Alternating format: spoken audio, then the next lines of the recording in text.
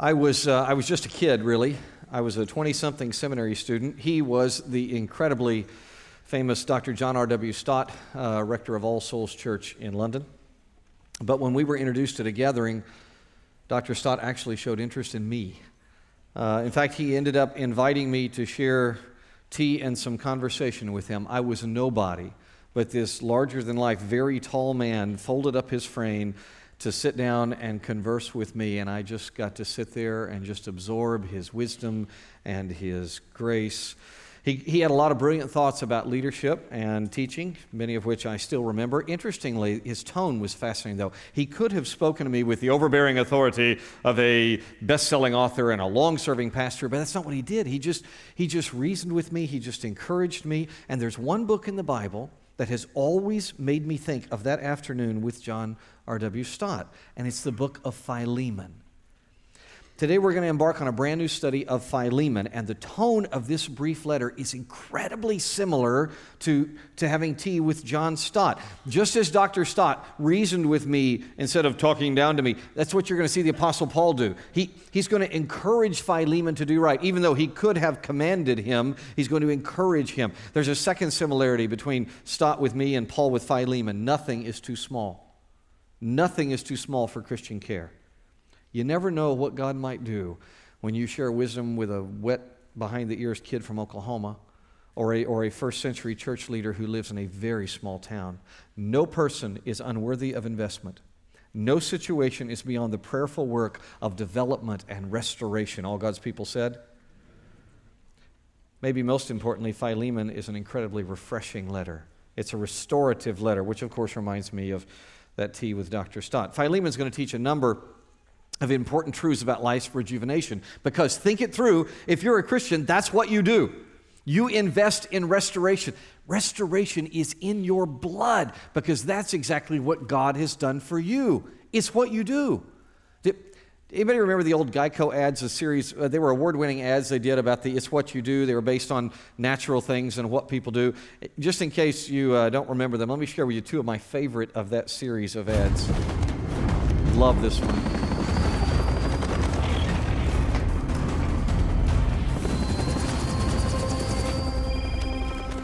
Where are you? Well, the squirrels are back in the attic. Mom? Your dad won't call an exterminator. Can I call you back, Mom?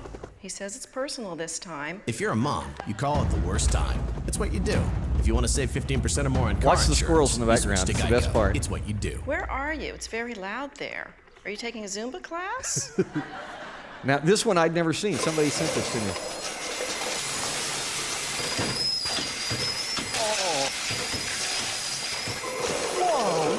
Whoa. Who's responsible for this? If something goes wrong, you find a scapegoat. Rick. It's what you do. What'd you say? Kelly? Want to save 15% or more on car insurance? You switch to Geico. It's what you do. Rick, don't walk away from me. I love Rick. If we made a Geico ad about you, if we made a Geico ad about believers in Jesus, the tagline would be restoration. If you're a Christian, it's what you do. This is what you do. Let me show you. Open your Bible, Philemon. Open your Bible to Philemon. You'll find it just before Hebrews. It's kind of hard to find. It's usually only one page. Pull up a chair, pull up a cup of tea, and let's read the first three verses of Philemon.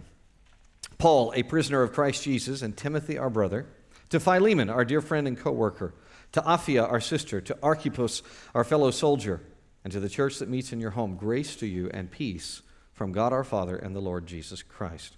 As we note inside your worship guide, the personnel here are both famous and unknown. You got a bulletin when you came in, right? Open it up. Notes there in the very center on the left-hand side, you'll see the headline, personnel here are famous and unknown. Starts with Paul. Now, Paul is so well known, we're going to cover him quickly. He is an apostle of Messiah Jesus by God's will. Paul started as Saul. Shaul is how he would have said it. He was a brilliant Hebrew. He was trained by the most famous rabbi of his day. But don't just think of him as a Hebrew. He was also a Roman citizen, and he was very well educated in Greek thought and in Roman law. He used all that learning, all that capacity to persecute the followers of Jesus. But then Jesus appeared to Saul, stunning him on the road to Damascus, and Saul trusted Jesus, a decision that cost him everything. because now he's rejected by the Jewish leadership, and he's, of course, still feared by the Christians. But it was all worth it as God commissioned him as Paul, apostle to the Gentiles. Now, that means that he had the office of apostle. The last person to hold that office, no one that tells you they're an apostle has that office, okay? It's someone who saw the resurrected Jesus and was commissioned by him to start his churches.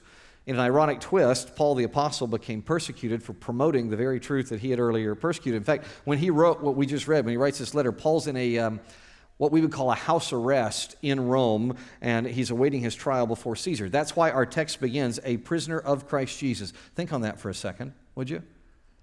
In his unfair and, quite frankly, technically illegal imprisonment, Paul doesn't show any bitterness. I'm fascinated by what he didn't say here. He didn't say, prisoner of that despot, Nero, right? He didn't say, Paul, martyr of the state. He recognizes that life is all about one's relationship to God, and he's happy to see his imprisonment tied directly to Jesus. So, friends, apply this to you and to me. When unfair things happen to us because we are Christians, and they do, how do we view them? If you view the unfair things that happen to you because you're a Christian with only a human lens, it will always lead to bitterness. But if you'll use a God-focused lens, it'll allow you to see the roses among the thorns. It'll allow you to have joy because of the amazing blessing of suffering with Jesus. Speaking of joy, look at our next character in this story, Timothy. Timothy is Paul's beloved spiritual son. He's with him in Rome as he writes the letter. Paul met Timothy here, this town, Lystra, on the second missionary journey. Tim is such an amazing person. We could discuss him all day, but here's probably the most important thing we could say about him. Timothy brings joy. He brings joy. Look, 2 Timothy chapter 1, verse 4. I, Paul, long to see you so I may be filled with what, everybody? Joy. You see that? Timothy is a joyful presence. In fact, it's the very first thing we learn about Timothy, even way back in Acts 16. When we first meet him, we find out before he's even received any real instruction in the Scripture, Timothy is a joyful disciple. I see this regularly when I teach young Christians. With some of them, there is an incredible purity of devotion to Christ that just takes my breath away. Whether it's the young adults and the college students I get to teach here at church, or when I travel, when I teach in the Forge, that some of you are graduates of, I get to study with these young believers in Christ. And quite frankly, they don't know much at all. Some of the worst part is they think they know a lot, and they usually don't. They don't know hardly anything. But they are so full of joy. They know, here's what they know. They know they love Jesus, and they are determined to follow him, and they are thrilled to get to study with you, to learn more about Scripture so they can love Jesus even more fully. It is awesome. That's Timothy. Is that true of you? Let me just put it this way. Somebody's sitting at their laptop, and an email, ping, pops up, and it's from you. Okay, they see it's from you. What reaction does that give them? Are they excited? Are they happy to open that email because you're somebody that always brings joy? What would it take for that to be the case for you? Bringing joy to those around you. That same passage in 2 Timothy tells us more. Look at verse 5. I long to see you, so I may be filled with what, everyone? Joy. Clearly recalling your sincere faith that first lived in your grandmother Lois, then in your mother Eunice, and that I'm convinced is in you also. His family legacy, final point about Tim, his family legacy is lovely, but it's lopsided. Mom and grandma, they were awesome. Rest of the family, not so much.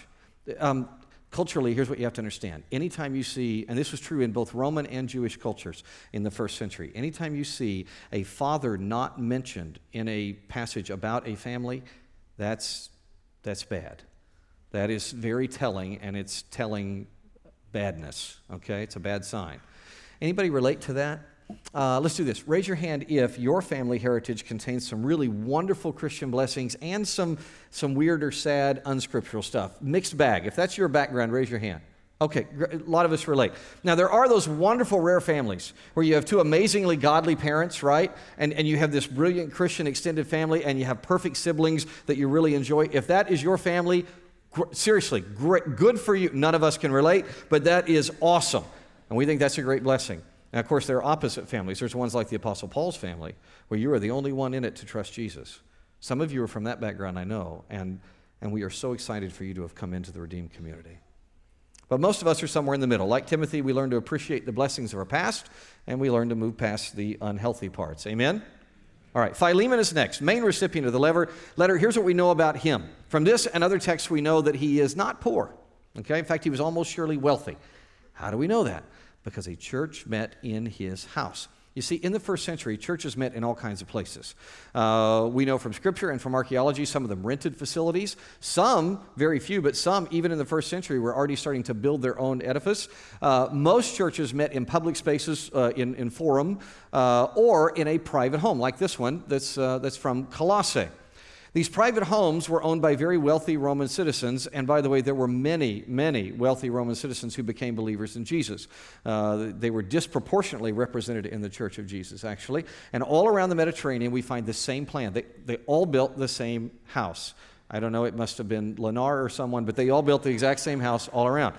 And the wealthy Roman would have the church. This is a very large house. The church would meet here, and like these tiles are much bigger than a person. They would meet in the atrium, which was partially covered, or the church in different weather would gather outside in the garden. Okay? Philemon owns this kind of house. He's also Paul's dear friend and co-worker. Look at this. This tells us even more.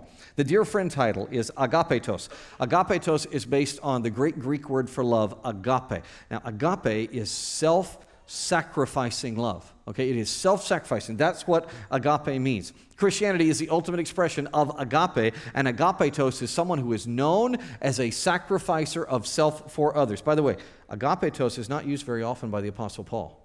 He bestows that title on only a few Christian individuals and just a few churches. Paul used co-worker even less often. It's a Greek term synergos. Synergos. What does that sound like in English? What word does it sound like in English? Synergy, the most overused word in business and education today, right? Just beaten black and blue, synergy, but it's actually a good word. Even if it's overused, synergos and our synergy describes parts that work together in harmony. Parts that produce something better than they could produce as individuals. It is not a light term to bandy about. Synergos describes something very important to Paul's functionality. Now stop here for a moment and let's let this conviction sink in, folks. Is that how we would be described? Is that how you'd be described? A self-sacrificing teammate that produces harmony. What needs to change for you to be described that way? Think.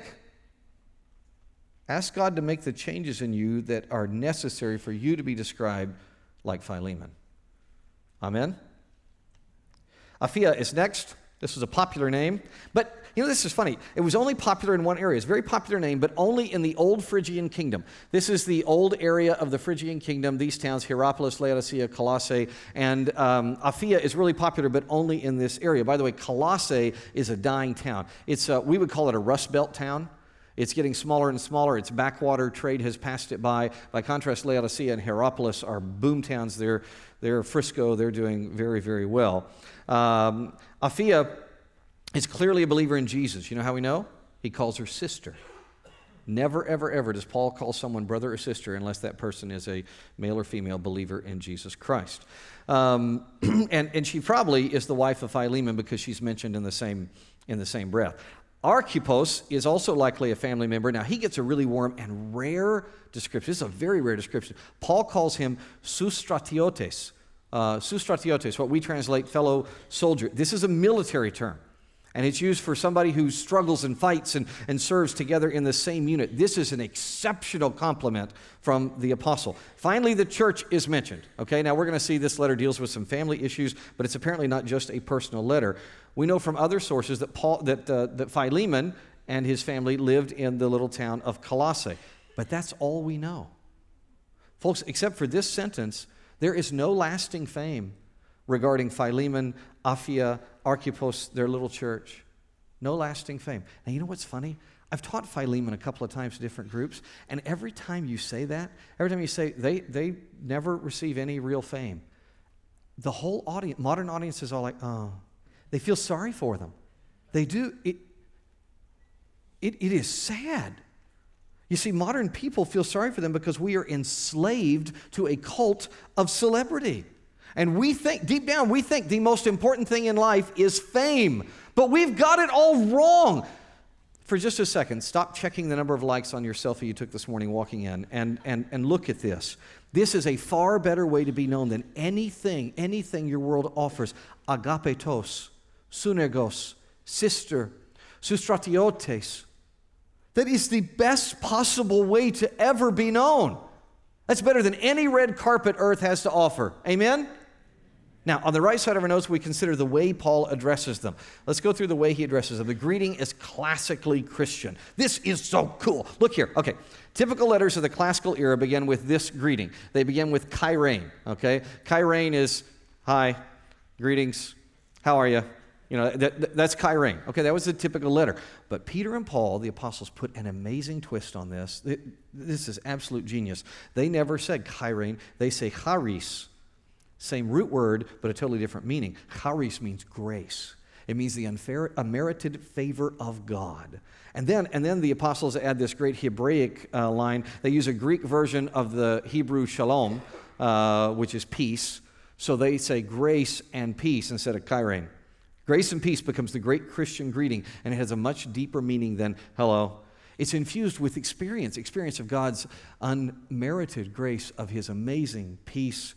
That peace is so incredible, it comes from the Father and Son. Do you see that? Look, Jesus has gained God's favor for everybody who trusts him. He's made peace with God possible, so even a jerk like me can call God our Father. How amazing is that? That is an awesome greeting, and it is very different from the perfunctory chairein that one usually receives. As a college kid, I was walking on the campus one day when I saw one of my favorite teachers, Mrs. Miller. Ann Miller and I went to the same church. She was a whip-smart literature professor, and I walked by Ann Miller and I said, "How are you?" And she saw right through my perfunctory greeting. She looked right into my soul, and she stopped and looked at me and she said, "Fine. That's what you want to hear, isn't it? Fine." And she walked on. And I froze. I stopped as she walked by, and I turned around and I said, "Dr. Miller, can I take you to the student union and buy you a malt and sit down and hear how you really are today?" And she stopped and she turned around and said, "Well, Mr. Broderick, that's better. Yes, you may." And we went to the student union. I can't remember what we talked about. She was so popular, we soon had a crowd of students around us laughing and chatting. But I will never, ever, ever forget the epiphany of that moment underneath the big oak tree in front of Old Main. I learned that I had culturally settled for chairein when I could be offering grace and peace. I could be saying, "How are you?" in a way that means it, where there is grace and peace in the question. What is your greeting with other Christians? How do you approach our brethren? Are you chairein, how are you? Or do you offer charis and shalom, grace and peace to you? Before you answer, think about it like this. How do you address the most difficult of our brethren? The weirdos, other people, the problem children, the outcasts, the triune God. The triune God offers every one of them grace and peace. Do we? Now, to set up the next few Bible studies, I need to say a word about the structure of this book, okay? The structure is powerfully Latin. This is more than merely a first century letter. This is actually crafted according to the rules of Latin rhetoric. Here's what you need to understand. In the Greco-Roman world, rhetoric was central to education. Words were considered the ultimate power, which is fascinating because there was never a people more warlike than the Romans, and yet they felt words were the ultimate power. And since the Romans loved law, they excelled at legal reasoning and rhetoric. Now, in a short speech, a Roman lawyer was trained to use 3 tools, okay? Longer speech, they would use more, but in a short speech, a Roman lawyer used 3 tools. These are important. The first is the exordium, which is just a fun word to say. So on the count of 3, you get to say exordium. 1, 2, 3. Very good. It usually included a thanksgiving, "Oh, I'm so grateful to write you," and then an argument, or "I'm so grateful to speak in front of you," and then an argument. The proof developed the argument. Okay, now it could use a number of parts, but there always had to be these 2. Always had to have an ethical argument, ethos, and a feeling argument, pathos. Okay, so you had to have those 2 in your proof. And then there was the peroration. The peroration is a closing summary. Usually had 4 parts. There's a request. So in the end, this is what I would like. A big summary logical argument, an emotional appeal, and then one that seems weird to us. There was always a personal connection with whoever you were writing to, whoever the judge was you were arguing in front of. That would seem strange to us, but it was very much a part of Roman law. So you would look up and say, and to close, Judge Cooper, looking forward to going fishing with you next week. That's what that means, okay? All right. Now, this letter is written by the Apostle Paul, who is a really talented Roman thinker, and he followed this to a T. The only reason I'm taking you through this is I don't think one can really grasp the meaning in Philemon if you don't get this. So look at how Philemon's structure unfolds. When you read Philemon later tonight on your own, you'll see that his exordium is very clear. It's verses 4 through 7. That's the exordium. His proof is 8 through 16. And by the way, he has both parts that he needs to have. He has his ethical argument and his feeling argument. His ethos is utility and honesty. So what works and what's true, that's his ethic. And then he argues from feeling, from personal affection. We're friends. That's his pathos argument. Okay, got it? This is a Roman letter written by a master craftsman. Folks, Philemon and his church would have read it this way, and so must we. All right, so let's go through it again.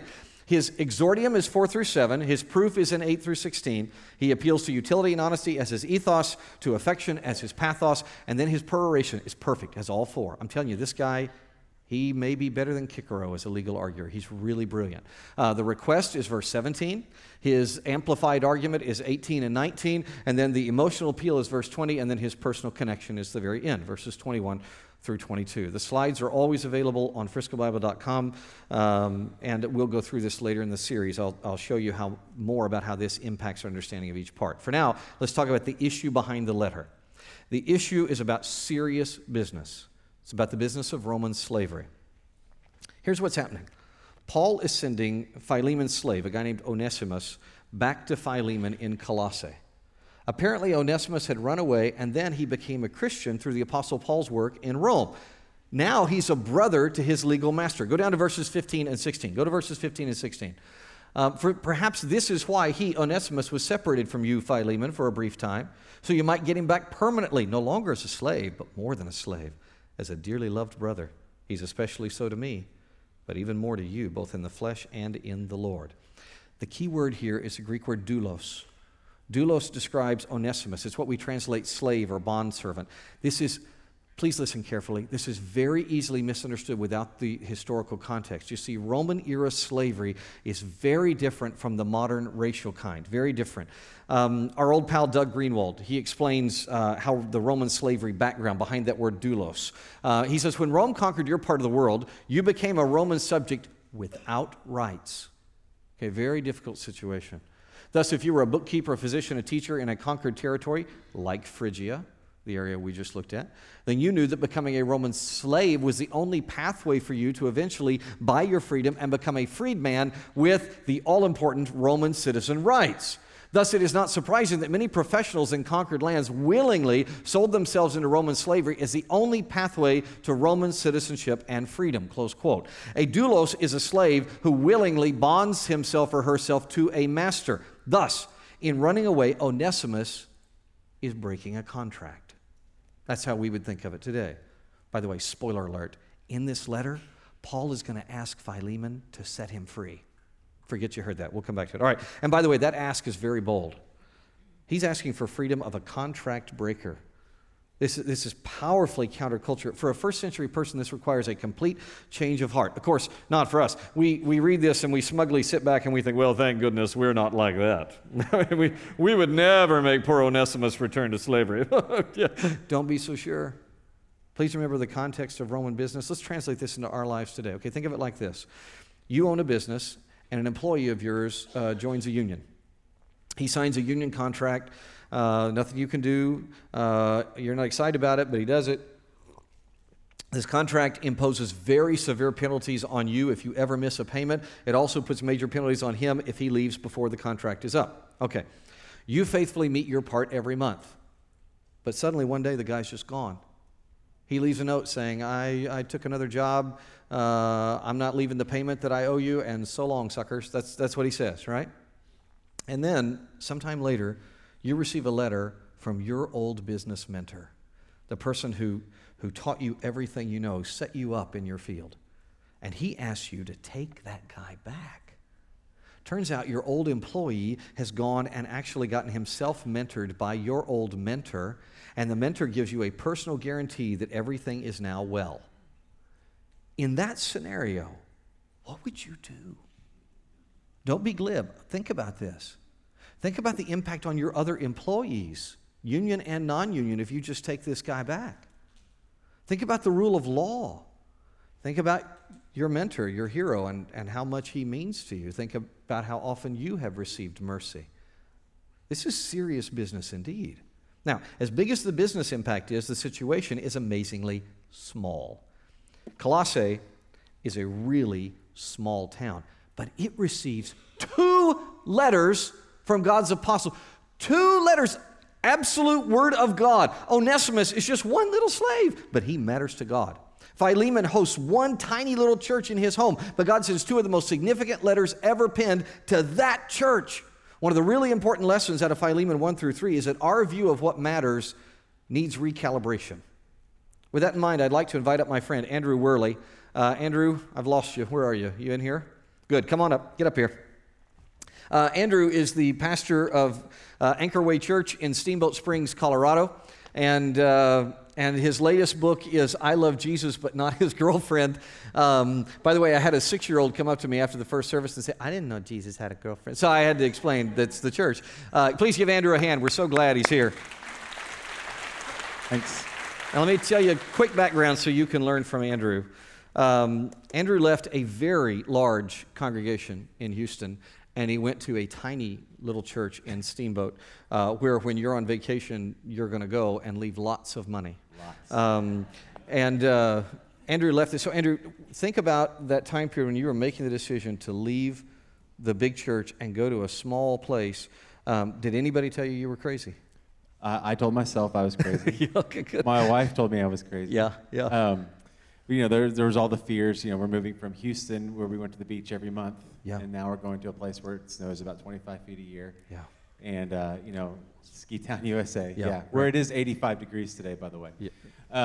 But and then what was I doing to my career? Yeah. With all those pastoral questions. It is a career in some ways, and here I've kind of reached the top, and now I'm going to go back to the bottom, and Yeah. even lower. I've never been to a church that small. And then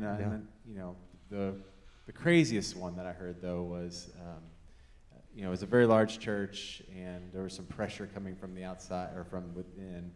And so I had a layperson come to me once, and we went to lunch, and he said, I got about 200 people ready to walk on this church and follow you as the pastor of the new church that we're going to start in Houston.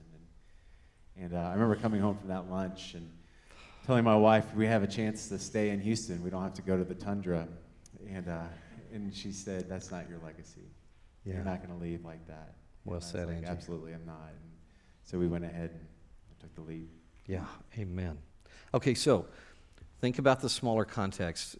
Tell us, are there any particular lessons that you have learned from God or about God in the smaller context? What have you learned? The smaller context did 2 things for me.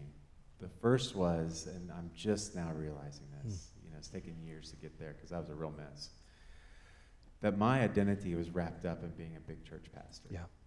I enjoyed the attention. I enjoyed the paycheck. I enjoyed the influence I had. I enjoyed all that. And that, I lost friends. I lost influence. People don't even care what I tweet anymore. I've lost so much. I do. I like Thank your tweets you. all the I know. time. Yeah, You like it? I do, yeah.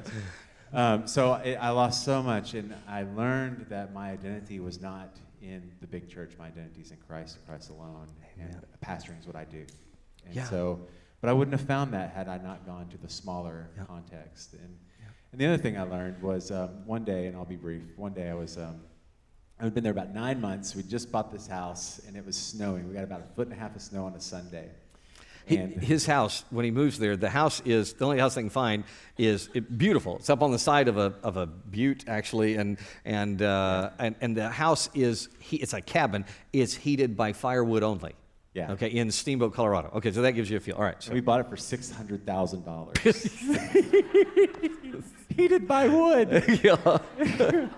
We had this driveway of death that leads down the mountain, and So to get out of the driveway, you need four-wheel drive, and you got to snow blow. So we got 1.5 feet of snow that morning, and so it's Sunday morning, and I'm snow blowing, and I'm used to big church, 2 services, and very orchestrated. Everything's about me. I showed up early. My coffee's ready. My assistants are there. On one Sunday, I'd go shake everybody's hand on this side. On one Sunday, I'd go shake everybody's hand on this side. One Sunday, on alternate services, I'd come in 5 minutes before. I mean, everything was about me and orchestrated, and here I am, snow blowing. And I'm like, 80 people are showing up to church today because nobody's going to get out of their driveway, and they're just going to stay in their house and drink their coffee and read their Bible, and how nice. And I'm doing this, and I'm thinking, this is horrible. I'm too good for this. And then I hear God say, oh, really? And I say, aren't I? And it's one of those Jonah moments, at the end of Jonah when he says the same thing. I'm too good to talk to these people. Yeah. And God says to me, why don't these people deserve a teacher like you? Mm-hmm. If you weren't here, who else would do it? And why don't these people deserve a leader like you? If you weren't here, who else would do it? So why do you think you're too good for this? Mm-hmm. And I just rested in that and blew the snow and went off to church. And had a great morning. But again, it's just kind of one of those, just stripping back all the identity stuff. And God kind of revealing to me, he cares about the small things. Yeah. Okay, so let's flip that. So Anchor, you're really gifted, and you're a great teacher and a very good leader. Anchor Way is already growing. Only been there a year and a half, and the place has already doubled in size. You're at 2 services. Let's suppose, just for grants, it becomes a great big church. Is that bad? I get heart palpitations just thinking about that. Yeah. No, and again, I share this, but realistically, it probably won't ever happen. Sure. Steamboat is 90% unreached, so 10% of the population goes to church. That's 1,200 people. Most of the churches in Steamboat are very liberal. They hang out Buddhist flags, and they're Unitarian based. So from those 1,200 people who say they go to a church, only about 600 go to a Bible teaching church. Mm-hmm. And so we hold, I guess, the greatest pocket of that. And so if we were ever grow past that, one, it'd have to be an amazing work of God to free people from Buddhism and idolism and all kinds of stuff they're dealing with. But if it were to happen, it would have to be such a neat work. You'd have to sit back and go, thank you, Lord, for doing this. Amen. And at the same time, I think because of all the smallness and all the things I've gone through as far as just intentionally going small, I would know how to deal with it. Yeah. It wouldn't be about me, and it wouldn't be about my fame and my identity wouldn't be wrapped up in it. It'd just be a work of God that I'm just kind of grabbing onto. That's excellent. Let me share with you a poem. When I read this poem by Josh Wilson, it makes me think of Andrew. It's titled Dream Small. It's a mama singing songs about the Lord. It's a daddy spending family time the world said he cannot afford. These simple moments change the world. It's a pastor at a tiny little church, 40 years of loving on the broken and the hurt. These simple moments change the world. Dream small. Don't bother like you've got to do it all. Just let Jesus use you where you are, one day at a time. Live well. Loving God and others as yourself. Finding little ways where only you can help, like blowing snow. I added that part. With his great love, a tiny rock can make a giant fall. Dream small. It's visiting the widow down the street or dancing on a Friday with your friend with special needs. These simple moments change the world. Of course, there's nothing wrong with bigger dreams. Just don't miss the minutes on your way, no, because these simple moments change the world. The magnitude we can see is not what matters. It is the ministry of reconciliation that matters. Please give Andrew a hand. Thank you so much, partner.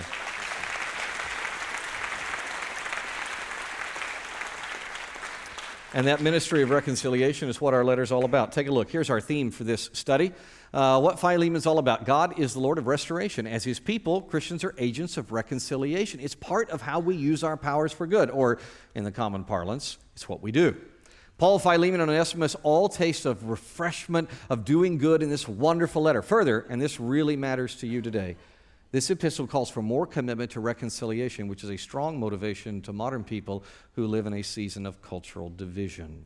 Of course, you hear all that, and I know you. I know what you're thinking in that Jason Statham voice that you like to use in your head. You're saying, "Oi, what does it have to do with me?" Right? your weapon and your badge? Good question. I'm glad you asked. Thank you so much. Look at our series premise. This is why. Why are we studying Philemon? We need restoration. It's a continual reality on the hot, hard deadpan of this broken and backbreaking world. Thankfully, God has empowered His people to be agents of refreshment, sharing the blessings of living water, grace and peace with all in need. God expects His people to shower grace and peace on every situation, no matter how small or how big. I want to read to you a wonderful example. Okay, story time. Story time. Oh boy. This is written by Bob Greene. Bob is a very talented writer, one of my favorites, and this was just published last week. It's called A Soldier Never Forgets North Platte. How many of you are from Nebraska? You will love this? Yes? Okay, just for you. All right. We were overwhelmed, said Lieutenant Colonel Nick Jaskolski. I don't really have words to describe how surprised and moved we all were. I had never even heard of the town before. Colonel Jaskolski, a veteran of the Iraq War, is commander of the 142nd Field Artillery Brigade of the Arkansas Army National Guard. For 3 weeks earlier this summer, the 142nd had been conducting an emergency deployment readiness exercise in Wyoming, training and sleeping outdoors, subsisting on field rations. Now it was time for the 700 soldiers to return to their base. A charter bus company had been hired for the 18-hour drive back to Arkansas. The Army had budgeted for a stop to get snacks. The bus company determined the soldiers would reach North Platte in western Nebraska about the time they would likely be hungry. The company placed a call to the Visitors Bureau. Was there anywhere in this town that could handle a succession of 21 full buses and get 700 soldiers in and out for a quick snack? North Platte said yes. North Platte has always said yes. During World War II, North Platte was a geographically isolated town of 12,000. It's about double that now. Soldiers, sailors, and aviators on their way to fight in the war rode troop trains across the nation, bound for Europe via the East Coast or the Pacific via the West Coast. The Union Pacific Railroad trains that transported those soldiers always made 10-minute stops in North Platte to take on water. The townspeople made those 10 minutes count. Starting in December 1941, they met every train, up to 23 a day, beginning at 5 a.m. and ending after midnight. Those volunteers greeted between 3,000 and 5,000 soldiers a day. They presented them with sandwiches and gifts, played music for them, danced with them, baked birthday cakes for them. Every day of the year, every year of the war, they were there at the depot. They never missed a train. They never missed a soldier. They fed, this is a town of 12,000 people, many of whom were off fighting in a war. They fed 6 million soldiers by the end of the war. Not 1 cent of government money was asked for or spent, save a $5 bill sent by President Franklin D. Roosevelt. The soldiers never forgot the kindness.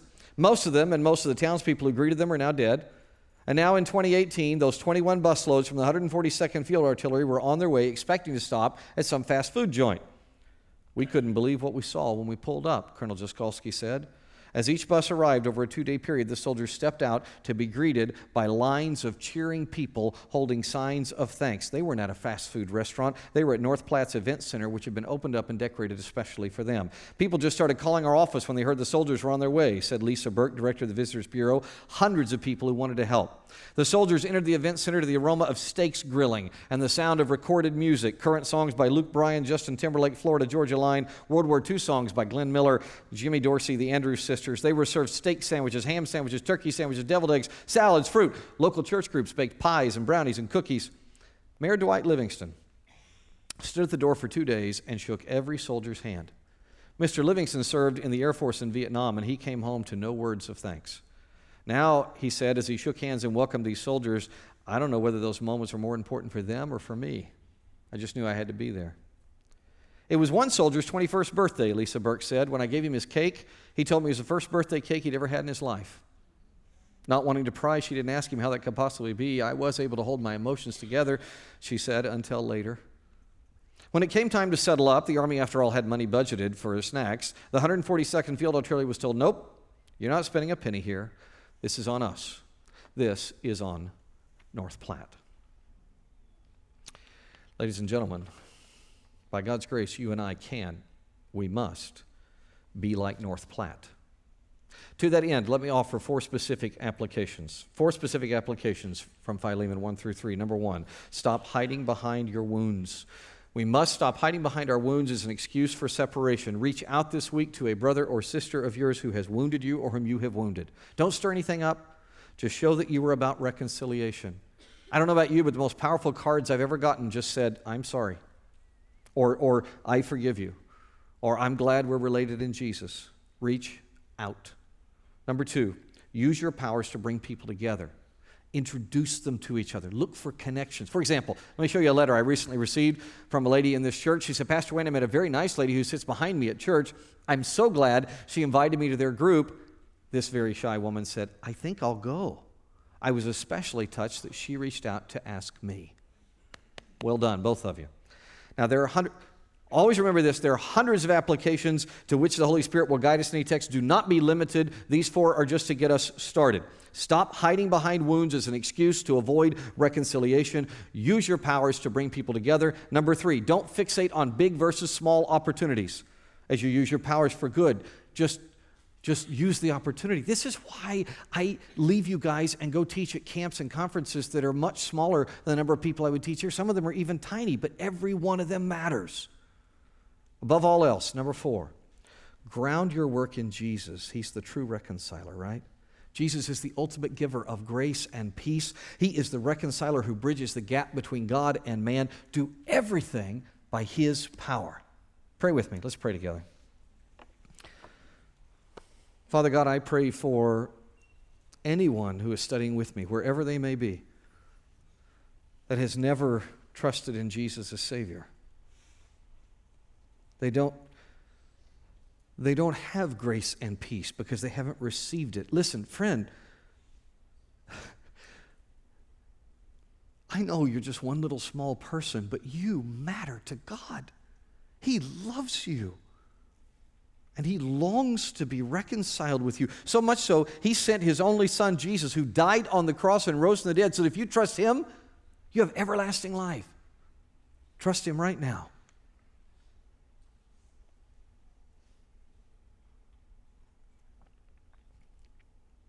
If you just chose to believe on Jesus, raise your hand. I want to rejoice with you. Just you and me. Everybody else is praying. Good. Father, I ask you to bless these Christians, new and old, and encourage us in the grace and peace of Jesus. Amen.